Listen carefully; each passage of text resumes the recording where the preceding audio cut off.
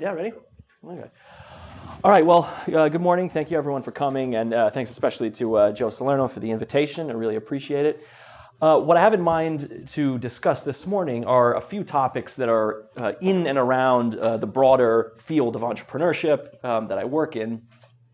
And just from the start, like full disclosure, I have to say, when I'm doing this, basically I'm going to be discussing a few of my own ongoing research agenda in entrepreneurship.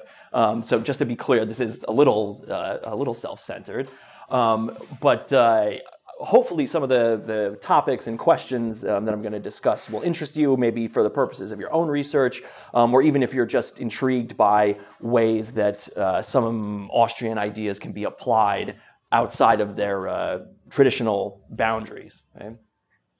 Now, I think Peter Klein likes to point out that the term entrepreneurship is a much used and abused word, especially in sort of like the public press, the business press, and so on. There's been this huge proliferation of entrepreneurial terminology that we're subjected to. Basically, these days, everybody wants to call themselves an entrepreneur, and no matter how obscure their own particular brand of entrepreneurship is. So now, there are people who are self-described cultural entrepreneurs and spiritual entrepreneurs and ecopreneurs and basically everything except business entrepreneurs, right? But even though entrepreneurship is much abused, nevertheless, it still does happen in a sort of a meaningful way outside the boundaries of sort of traditional market entrepreneurship. And I do think that there's something to be said for studying some of these less traditional forms of entrepreneurial behavior, or maybe entrepreneurial-like behavior. That's a sort of question that I'll touch on as well. Okay? And so basically that's what I'm going to do this morning, just to provide a survey of a few different types of entrepreneurship in and around the market that I and some others in Austrian economics have been studying and that I find particularly intriguing. So I want to start off by just giving you sort of the broad strokes of this topic and how it fits with some traditional work with Austrian work on entrepreneurship within the market. And the place I want to start is a paper that was published by William Baumol in 1990 called Entrepreneurship, Productive, Unproductive, and Destructive. And it's a very well-known paper. If you haven't read it, I recommend it to you. It's a very easy read. You might, I think you'll find it interesting. But in it, Baumol makes what I think is a pretty simple but incisive argument about how entrepreneurship manifests in society. And what it boils down to is his argument is that economists are too focused usually on looking at things like the quantity of entrepreneurs in the economy, or sort of like the total quantities of entrepreneurs in the marketplace, or the total quantity of entrepreneurial activity, especially as a ways to explain things like economic growth and development. And what Baumol argues is that what they should be focused on more is actually not the amount, but the distribution of entrepreneurship throughout society. So according to him, there's always entrepreneurship happening somewhere in society. It's just that it's not always happening in the market. In other words, it's not always happening in a sort of a socially productive context. Okay? So instead, you have entrepreneurial talents that could be used in the marketplace to satisfy consumers that are instead used for these unproductive or destructive activities elsewhere in society. So these activities would include things like rent-seeking, or maybe organized crime, service in a government bureaucracy, public policy positions, things like that. Okay? And according to Baumol, this problem of the allocation, the distribution of entrepreneurial talent is all about the relative payoffs that are available to the different types of activity. Okay, so simply put, if being say a court advisor is more attractive, more profitable than being a merchant in the marketplace, then there are going to be more court advisors, right, than merchants. Okay, so it's a fairly simple idea, fairly simple setup.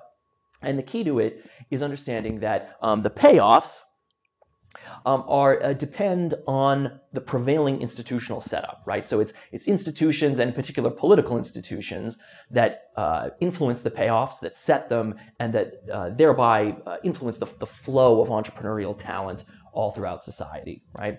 And so, historically, when we look at famous cases of economic growth or economic decline, we tend to find that in the cases of growth, institutions tended to very positively support entrepreneurial activity in the marketplace, right? Rewards that accrued to entrepreneurs were great, particularly through institutions like strong property rights and freedom of contract and exchange, low taxation, things that make market entrepreneurship more productive.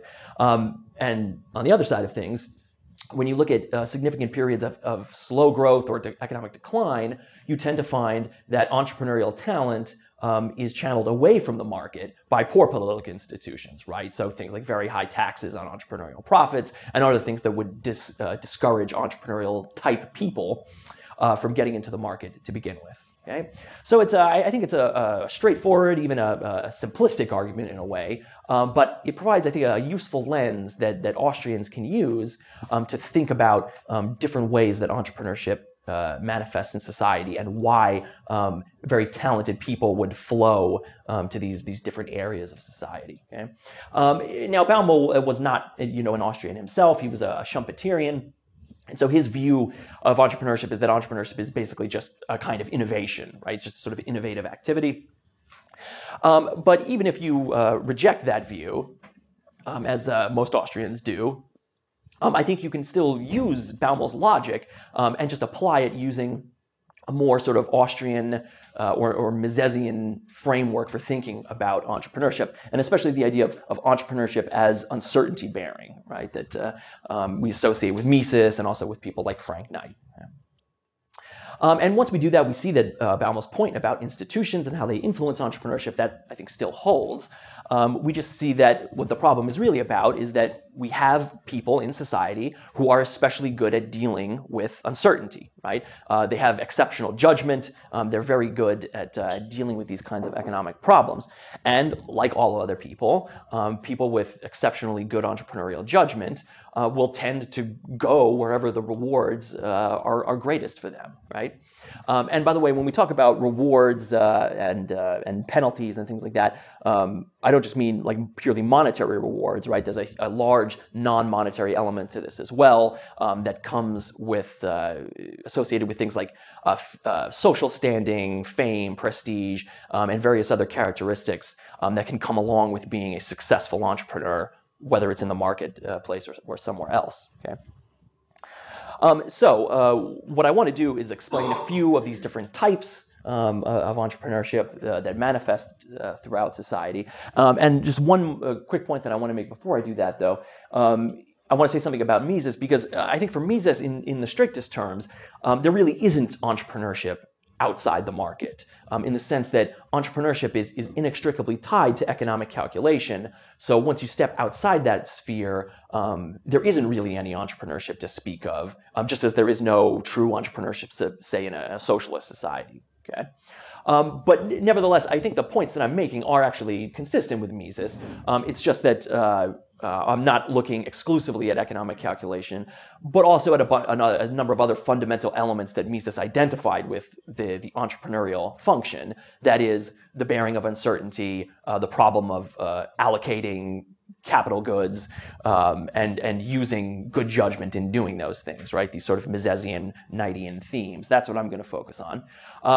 And as to calculation, a lot of what I'm going to discuss relates to the question of what these entrepreneurial behaviors would look like with only limited access or no access to economic calculation. So what might entrepreneurship look like in those contexts? Okay. So we're going to go through a few of these, sort of starting close to the market and then moving away from it. So the first case relates to what's sometimes called social entrepreneurship. And if there's a term that's more abused than entrepreneurship, it's certainly social. Everything is social now, right? From corporate social responsibility and, all these other business policies and practices. But there is something that's something sort of economically concrete that is called social entrepreneurship, and that's what I'm talking about. And if you don't know, this is a form of business. It's really blown up in the past maybe 20 years or so. And so since about maybe 2005, there's been a growing academic literature that's tracking it as well. So lots of people are interested in these kinds of businesses and the sort of the rhetoric of business and trade that surrounds them. Basically, what social enterprises do is they try to use some traditional business methods, right? A for-profit business venture to solve specific problems that are usually consigned to the charitable sector, nonprofit sector, government provision of public goods, those areas. Okay, so just as a sort of a simple example of this, in Manchester where I work, there's a very large homeless population, right? And there are a number of local social enterprises that try to use ordinary customer-serving businesses with this specific goal of helping the local homeless people to employ them, to give them certain, job skills that they can go out and use to seek more permanent employment and maybe, get more stability in their lives in general, things like that. Okay. So that's the sort of social goal. And as you can imagine, there are, many different ways to do this. There are lots of different social goals that you can have, but they generally relate to these broad sort of public goods or even sort of market failure areas that are typically considered to be ignored by markets because of various problems that market entrepreneurship has. Okay? But what makes the social enterprise unique is that it aspires to be a fully functioning business that survives based on its ability to satisfy consumers, right? So they are sort of Misesian entrepreneurs in that sense that they're very consumer focused, right? They are designed to be independent of government, to be independent of charitable support, and to survive just, again, based on their ability to do well in the marketplace, right? So the key difference for them is just what they do with the profits once they make them, right? And I'll sort of explain more of this as we go. But to think about these firms, you can ask this sort of, sort of Coasian question: why do firms exist? Right? It's fair to ask, why do these social enterprises exist at all?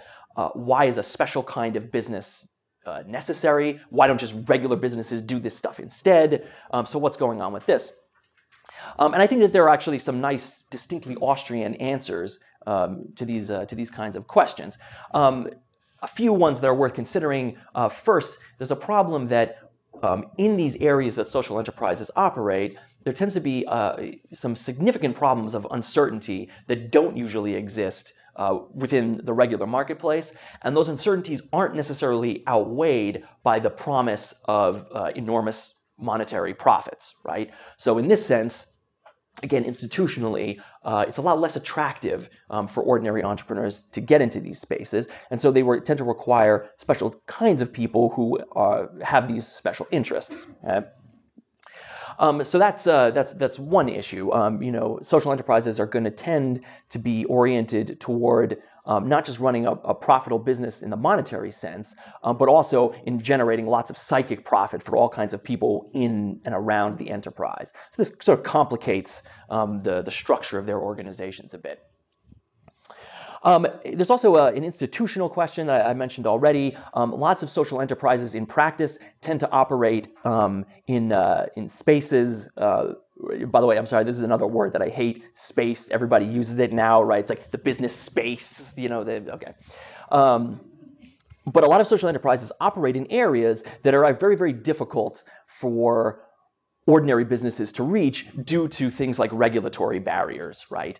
So in areas where unemployment is high due to labor market regulations, or where educational standards are extremely poor due to a failed school system, these are where social enterprises tend to do business, where they tend to thrive. But there are also areas where just sort of legally and economically, ordinary businesses have a tough time getting into. So that's another thing to think about. But even beyond these, I think there's a deeper reason why social enterprises, we would expect that they would continue to exist, even in far less regulated societies than the ones that we tend to live in. Or in other words, there's an economic explanation about the function, the economic function of social entrepreneurship. And that reason has to do with economic calculation. So social enterprises sort of exist on the boundary between calculation and non-calculation. As you know, if you've read, Mises and Rothbard, entrepreneurs they need external prices in order to calculate, right?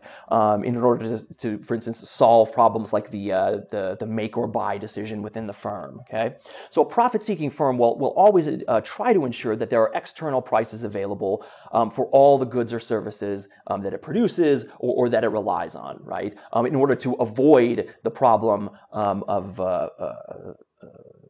the impossibility of socialist calculation or the impossibility of calculation under one big firm. This is a problem that Rothbard talked about in Man, Economy, and State.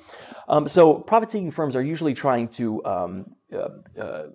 maximize the scope of economic calculation to make sure external prices are available absolutely everywhere they can be. But social enterprises are a little bit different from this in at least two ways. So one difference is that social enterprises are very often trying to price previously unpriced resources and resources that maybe have never had any price at all in the market, and that tend to be much more complicated in terms of pricing than ordinary goods and services are. And one example of this might be something like homeless labor, right? So if you own a sandwich shop and you want 25% of your employees to be homeless people so that you can help them improve their lives. There are a lot of additional uncertainties about pricing this kind of labor that you have to deal with that most ordinary entrepreneurs don't have to deal with when they're trying to employ labor. Okay, and so from this, I would suggest that there is a valuable social function that social entrepreneurs can play here, which has to do with taking on this responsibility of pushing out the boundaries of economic calculation. That is, bearing the uncertainty that's associated with being the first person to sort of take a wild stab in the dark when trying to price all kinds of goods and services, right, in the absence of external prices. So this is maybe one way to think about how social enterprises work. A second one, sort of on the other side of things, is that usually following a social mission actually involves holding some resources outside the sphere of economic calculation. So instead of keeping them in, here you have a choice to make, basically a trade-off where a social enterprise can agree to sort of let the economic calculation slide by acknowledging that doing so, and thereby sort of completing whatever their social mission happens to be, is more important to them than the profit they could earn by more accurately pricing those resources, right? Again, if you take this homeless example, right, these social enterprises know very well that trying to achieve their social missions are going to make it harder to stay profitable than it otherwise would be, because employing the homeless will very likely result in a mismatch between wages and discounted marginal productivity, right? It's a much more difficult process than it normally is, even in regular labor markets, which are tough enough. Okay, but social entrepreneurs can accept this cost and accept lower monetary profits because they deal in this complicated combination of trying to earn monetary profits for the business and trying to earn psychic profits for all these other people who are involved in the organization. Okay?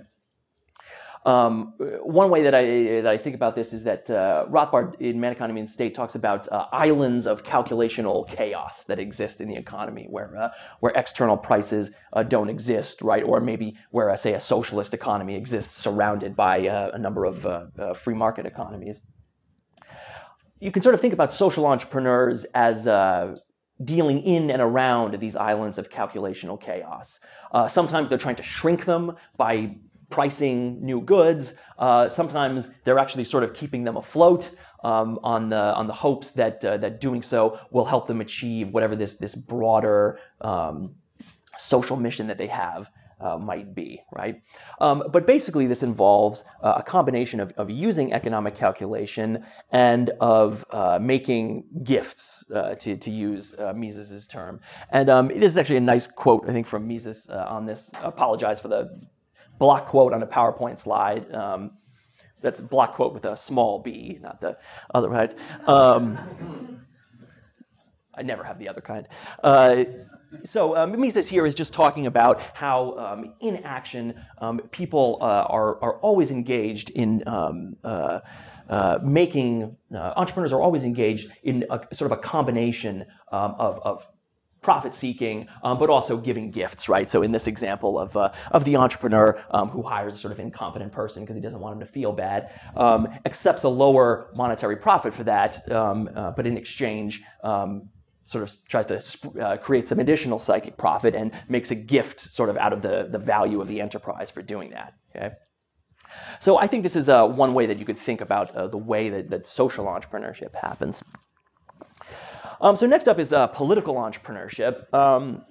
This term's been around for a long time, a few decades at least, but for most of its life, it actually wasn't really connected with entrepreneurship at all. It's mostly been used as a euphemism for rent seeking, basically, or some other concepts in the public choice literature.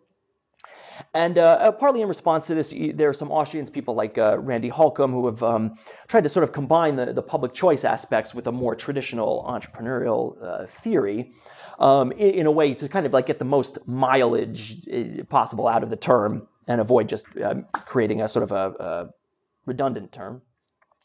And what Holcomb does in his work is he tries to use Israel Kirzner's theory of entrepreneurship and sort of graft that together onto public choice to discover a sort of a uniquely entrepreneurial sense in which we could talk about political entrepreneurship, right? So for him, political entrepreneurs would be people who are alert to the opportunity to profit from action in the political sphere, right? So again, people like particularly astute legislators or rent seekers who are on the lookout for the opportunity to influence policy in a way that will benefit them, okay? And so I think that this kind of approach is a sort of a step in the right direction in the sense that it's more about entrepreneurship and less just about creating an additional unnecessary term. But I do also think it runs into some of the same troubles that Kirzner's regular theory of entrepreneurship runs into. And I won't get too much into that, but just to say, if this is maybe a less useful approach, what would be a more productive way to kind of take this theory forward? What theory of entrepreneurship could we use?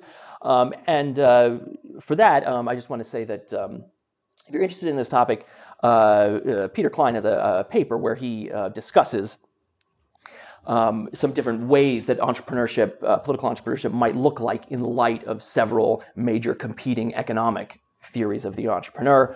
So if you're interested in that, I recommend that paper to you as a starting point. I think it's called Toward a Theory of Public Entrepreneurship.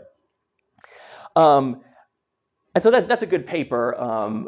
But of course, it is just an introduction. Obviously, he hasn't thought about it as clearly or as deeply as I have. Oh,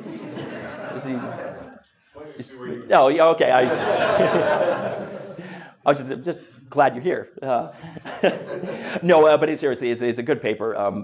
I highly recommend it to you. But one of the points that Peter Klein is making there is that we can use this sort of Misesian, Knightian view of entrepreneurship in the public sphere, in the political sphere as well. And so that's something that I've been interested in as well. And by doing that, we can find a sort of a distinct identity for political entrepreneurs, especially as a kind of decision maker within government, right? So if it makes sense if entrepreneurs are decision makers within the market, if they're bearing uncertainty, making judgments and so forth, what about the people who do that in government? Because government is also heavily involved in allocating resources to all kinds of projects that it's interested in. Whether they're productive, unproductive, or destructive, mostly the latter two, of course. But we can think about people working within government as a kind of entrepreneurs. There's obviously a big caveat to this, of course. But if you look at public affairs, public policy, it does involve some of the same challenges that everybody faces, right, in the market or not in the market, right? There's scarcity, there's uncertainty, there's the need for judgment, right? These don't just disappear in the political realm. In fact, if anything, there are much more difficult problems there, okay? So we can think of political entrepreneurs as people within government who are making decisions about how to deal with these problems. And in particular, political entrepreneurs are going to be the ultimate decision makers. Okay? And if we think about it in that way, it opens up a whole range of questions about how we can apply these ideas, how we can take insights that we have about entrepreneurship in the market and see how they would work or not work in the political realm. And one of the big questions, I think, involves trying to apply these ideas in practice and trying to trace things like decision-making authority through very complex political organizations, right? Because a very obvious question is, who would political entrepreneurs be by this definition? Who would they be, say, in a country like the United States, right? I don't think there are very obvious answers to these questions. Especially in modern sort of complex democratic states where you have which are not only very large but have both elected and unelected branches and things like that. I think it's very, very difficult to trace decision-making authority within these organizations, and especially to reduce them just to say down to say one person. Okay, so to ask this question in a more Misesian way, how can we figure out what the difference is between political entrepreneurs and political managers, right? Between people who just make everyday decisions in politics and the people who really control those decisions, the people who have the ultimate decision-making authority, even if they're not always exercising it, okay? So this is the kind of question that I find very interesting, worth exploring. It tends to be addressed more by people like political scientists these days than it is by economists, but I do think that Austrians have something to offer here, right? Other interesting questions would be about, for instance, how political boundaries are drawn, right? Because, of course, the big difference with political entrepreneurship is that there is no economic calculation in the political realm, right? There are no market prices, right? So we know that in extreme cases, like a socialist economy, there is no way to sort of set these boundaries, right? In the way that their firms in the market, and even markets themselves, can set boundaries, right? But that's an extreme case.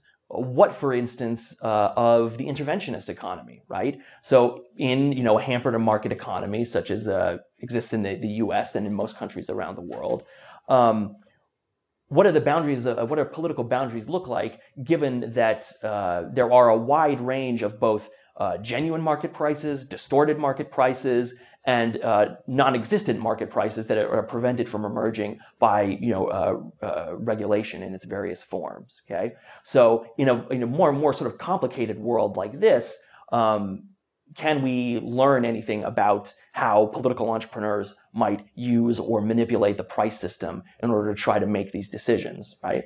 Again, I find this sort of question to be very interesting.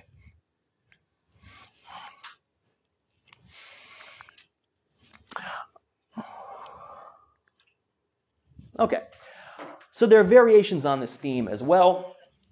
And then the one that I want to focus on is, I'll call military entrepreneurship.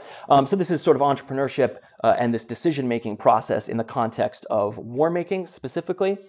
And there's some reasons why I think that this is worth breaking out as a distinct category and not just sort of subsuming it under political entrepreneurship. One reason is that historically, military ventures have been one of the most common endeavors into which entrepreneurship has been, entrepreneurial talent has been diverted. There are lots of important periods in history when political development depended crucially on having sort of a pool of very talented entrepreneurial types available who were there to help sort of organize states and militaries and augment their power. So historically, this is, I think, very important. You may also know that mercenaries, military adventurers, technological innovators in war making, these were actually among the first people to be called entrepreneurs when that word first started to be used in its earliest forms, before it became narrowed down to like this market context in which we know it today. So again, it should be no surprise to see these types of people popping up here as well. And then just a final point about this is that why sort of a military entrepreneur would be distinct. The army, as it emerged as sort of an institution in many European nations since about the 16th century, it's actually unique amongst all the branches of the state, not just in its relationship to those other branches, but also in terms of how it is perceived by the people that it polices and by the people who are involved in it. Okay, so for all these reasons, I think it's worth discussing this as a distinct type of entrepreneurship. But again, there are all these elements that look sort of similar to the kind of decision-making that we see in the market. A lot of those similarities end up being superficial, as we discussed, especially once we start thinking about calculation. But there are some seeming similarities, at least. Right? In particular, just like in business, somebody in military affairs needs to formulate strategy, right? Needs to deal with the problems of scarcity, needs to allocate scarce resources to different competing ends, right?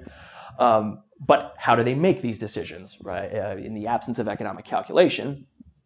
And once again, I think this is a very good way to illustrate how economic thinking differs from other types of analysis, right? Because again, what looks to be like very similar methods and types of decision-making actually turn out to be very quite different.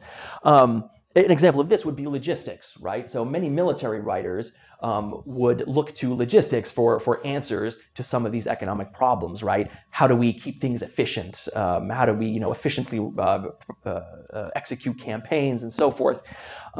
Logistics has been very scientific for at least a couple of centuries now. But it's not the same as calculation, right? And it's not a substitute for it. Because even though logistics gives us very scientific details about exactly, how many resources, how many are required to move troops from point A to point B, exactly how much fuel you'll need and supplies and all these other things, these aren't actually the answers that you get from economic calculation. They don't tell you anything about sort of the social value of the alternative uses of these things, right? And that's what the economic problem is all about. Again, you have problems like who makes military decisions, right? Who organizes military affairs? Well, superficially, it's the leaders of the armed forces, right? But at the same time, to some extent, their decisions are beholden to the states that field armies and that try to prosecute military campaigns. You have people like Karl von Clausewitz, who talked about subordinating military strategy to political objectives, right? The military is simply a means to achieve some political end, right? But nevertheless, there's still, a long history of conflict between states and their militaries. It's been around for quite some time, and I think it's one that social science can usefully study. And again, it comes back to this question of trying to trace authority, ultimate decision-making through these very complex organizations. Okay? Again, are there genuinely military entrepreneurs, or are there just political entrepreneurs and military managers, right? This is a sort of thing to think about. And of course, coming back to Mises, how do you organize a military without economic calculation? I kind of touched on this already. We're in the area now of bureaucratic rules, right? As Mises described decision making outside economic calculation. But how do these kinds of rules, like how do they appear? How do they evolve over time? In specifically military organizations, right? Because militaries, again, are not the same as other branches of the state. They can't be treated like every other kind of bureaucracy. Okay? Military entrepreneurs are always looking for methods to more rationally organize their efforts, but they have to find some kind of substitute for the price system. And so historically, similar to bureaucratic systems, militaries tend to be organized based on these very rigid hierarchies of command and control, right? You can contrast that to organization in the market, which is much more flexible, much more open to change, because organizations, businesses need to be able to respond very quickly to entrepreneurs changing appraisals of future prices. Okay? But this doesn't happen in the military. Okay? And in fact, military methods of organization have basically been the same. They're basically the same now as they have been since like the earliest recorded human history. Right? We can talk more about that if you like too. But one interesting aspect of the military that you don't often see amongst other forms of public bureaucracy is the extensive use of rewards and punishments. Right? So again, this is very ancient, and it's actually kept up even in the modern era when mobilizing and organizing armies is not only carried out through rewards and punishments, but also has important ideological elements too. This is something that's relatively recent in the past couple of centuries. For most of human history, it wasn't like this. You had to motivate people to fight for you through rewards and punishments of some kind.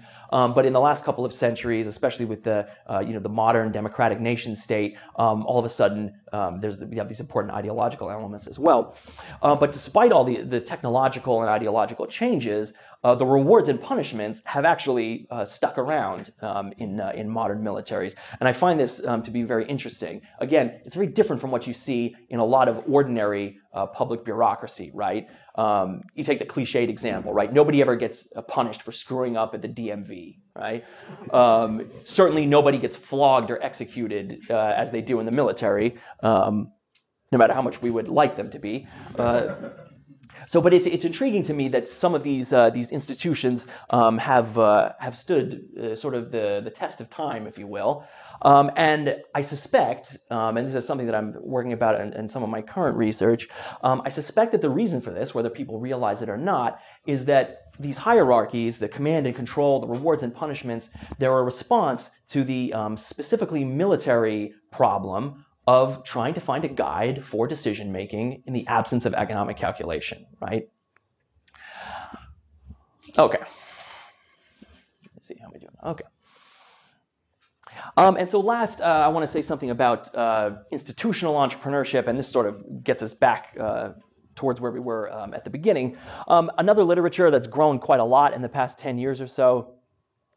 And what institutional entrepreneurship scholars do is they take this insight that I mentioned at the beginning, Baumel's argument about how institutions influence entrepreneurs, and they sort of turn it on its head. And they say, well, actually, this relationship is bidirectional. It's not just that institutions influence entrepreneurs by making some areas of the economy more or less profitable for them. Entrepreneurs are also acting directly on institutions and trying to change them, okay? Sometimes even in response to like unproductive or destructive entrepreneurship that's going on in society, right? So entrepreneurs can act on institutions in a lot of different ways. I think it's one of the best schemas that I've seen for thinking about institutions is one that's suggested by Oliver Williamson, where he presents institutions as a sort of hierarchy, where at the lowest levels of the institutional hierarchy, you have markets, you have resource allocation in the market context, and then above that you have sort of contracts and long-term commitments, and then above that you have the political realm, legislation, regulation, and then above that at the highest level, sort of the most abstract level, you have institutions of ideology and culture and things like that. Okay? And entrepreneurs can act at any of these levels, at any of these institutional levels, and how they do that can end up having some pretty profound effects on the way that the economy and on the way that society in general develops. Right? The two major ways that people have talked about institutional entrepreneurship are through altering entrepreneurship and evasive entrepreneurship. Altering entrepreneurs are straightforward. They're just people who see a problem in some institution and act to change it, right? So maybe entrepreneurs who are upset with prevailing business regulations, so they get into the political sphere to try and change those, abolish them or reform them or something like that. both of these types of entrepreneurship can happen in productive or unproductive or destructive ways, right? So likewise, you could have entrepreneurs in the marketplace who are dissatisfied with a lack of regulation, right, and who attempt to say rent seek or obtain privileges for themselves at the expense of their competitors, as often happens. So that would be an example of destructive, altering entrepreneurship, right? And then second, and I think more interesting, is actually the idea of evasive entrepreneurship, which is a new concept in the literature, and this is a more indirect way of changing institutions by actually just trying to avoid them altogether, to try and sort of escape their constraints. So examples of this would be companies like Uber, right? In the ride-sharing revolution that's been going on for a few years.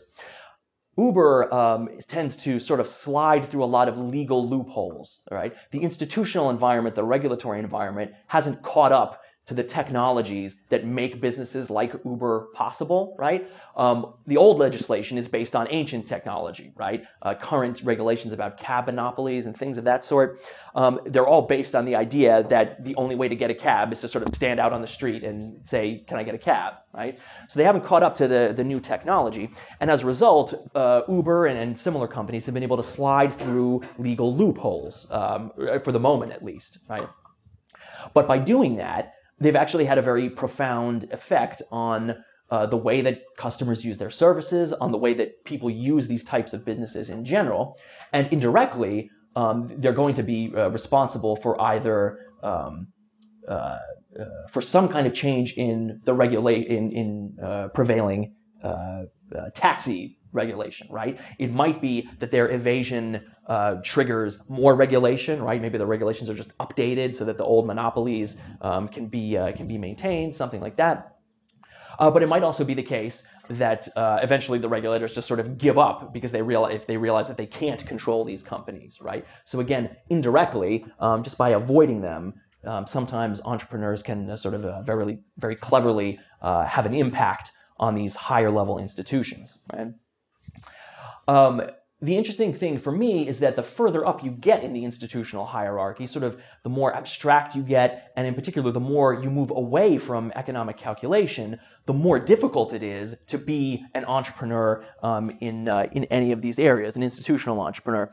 The thing is, whether you're altering or evading institutions, it's always an uncertain process, right? It's always costly. If you're a market entrepreneur, if you want to try to be a political or an institutional entrepreneur, there's always going to be an opportunity cost. You're going to have to give up something, right? So what are the implications of this costly process of entrepreneurs trying to move to different areas of the economy in response to things like overwhelming regulation or the desire to acquire privilege and things like that? It's a very interesting area to get into. And the higher, the more sort of abstract you go with institutions, the more difficult it is to get, right? Because once you get up to areas like culture and ideology and these really sort of deep-seated values that people have, we're no longer in the realm of economic calculation because there isn't, strictly speaking, a price for these things. They tend to be deeply embedded in society, and they tend to be very resistant to change. They usually only change over long periods, and not usually as a result of specific individuals who are trying to change them. Okay? So it gets very messy and complicated once you get up to these higher levels. But again, I think there's a lot to be said for thinking about how economic calculation plays into this story, right? Or the absence thereof. A lot to be said about this, especially for people who are sort of interested in what we might call the marketplace for ideas, right? People who are actually genuinely trying to inspire, ideological change in society. It's a very daunting, challenging task.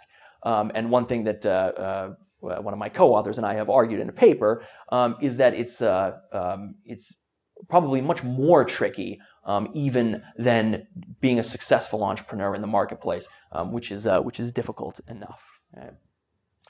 So that's all that I had in mind to talk to you about. Here's some suggestions for further reading. As you see, it's very McCaffrey-centric. But I'll find some way to forgive myself. I think we have a minute or two left. So if you want to chat about it, or we could just talk about it in my office hours as well. That's fine too. It's up to you. So if anybody has a question, I'd be more than happy to take it. Thought occurred to me that those in institutional entrepreneurship, those who evade and alter, actually, there's got to be a positive correlation there because it has to be. But if you have a lot of evaders, you're going to tend to have regulators who want to catch up with them and create a larger, more complex institution with more regulatory rules. And so they sort of feed off each other. More regulations, now the evaders become more creative and possibly more numerous.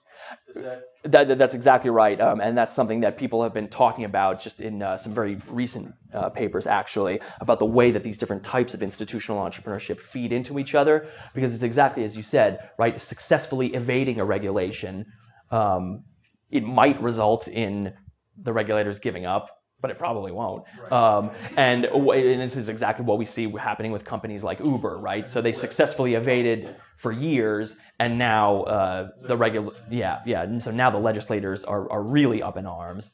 But even that, I mean, there's so many sort of secondary and then like third, fourth, fifth order effects that can come out of this, because now the increased regulation creates, some powerful incentives for entrepreneurs to start businesses that get around those regulations, right? So maybe some people have talked about like these productive, unproductive entrepreneurship hybrids, where out of these bad regulatory situations, entrepreneurs are inspired to come up with new technologies that end up being quite helpful to help get people around it and thus increase consumer welfare. And then those people in turn need to be regulated. So, so it ends up being this massively complicated, messy process of people moving back and forth through this entrepreneurial environment, and then people like regulators responding to that and so forth. So yeah, exactly. It's that writ large. Yeah. It strikes me though that, like, especially with like political entrepreneurship, so that's what I do with I'm a political scientist. There's often a disconnect, and this is one of the differences between economic entrepreneurs and political entrepreneurs. Is there are risks borne by the political entrepreneur, but they're disassociated from the specific thing. So the consequence of their entrepreneurial activity might have economically bad effects on somebody else, but be politically very good for them, like FDR being like a classic case, or some others. So it's like a redistribution or a different sort of, like, they don't, because there's a lack of residual claimancy and some other things that people are focused on, the risks they bear are not directly tied to the consequence of their actions in economic or social senses too. They may prosper while others suffer in a way that's not tied to how it is in the market. Yeah, to some extent that's true, and I think that's why there's been a big increase in these sort of economic metaphorical literatures, right? So lots of the great example that's relevant for entrepreneurship is the idea of capital, right? So first it was capital, and then it was human capital, and now there's social capital, and a million of these other sort of metaphors for thinking about this. And part of it is related to the issue that you're describing, which is that when people aren't this issue of things like remuneration, right? When people aren't sort of earning monetary profit, well, how do we sort of estimate what they're doing if they're not actually allocating capital goods themselves? How can we talk about this process in an economic way? And so people use these metaphors, like they're just trying to build their social capital, like as a way to sort of describe this, right? However, I would say that to some extent, at least, part of it depends on the kind of political organization you're talking about, but to some extent, I think there is actually uncertainty bearing in politics. There is like a different kind is what I'm saying. What I was trying to suggest is like I think it's a little more separated. But it's disassociated from some of the other economic effects. It's like it's in a whole different, not a whole different, but it's in a little different of a sphere. Maybe there's an event overlap, but it's not as tightly tied. The consequences aren't as tightly tied. Right. They're in a different Right. The thing is, the major point is that the absence of economic calculation means that there's no sorting process in the market, right? So people can actually bear the uncertainty of their actions in politics It's just, but the major difference is that the existence of politics, right, of governmental institutions, does not depend on their ability to successfully do that, right? They don't go away when people fail. However, within politics, I think it is the case that in some situations people do bear the uncertainty of their actions and that they can directly come back on them, even if in general we could say that it's much more indirect or separated. Yeah.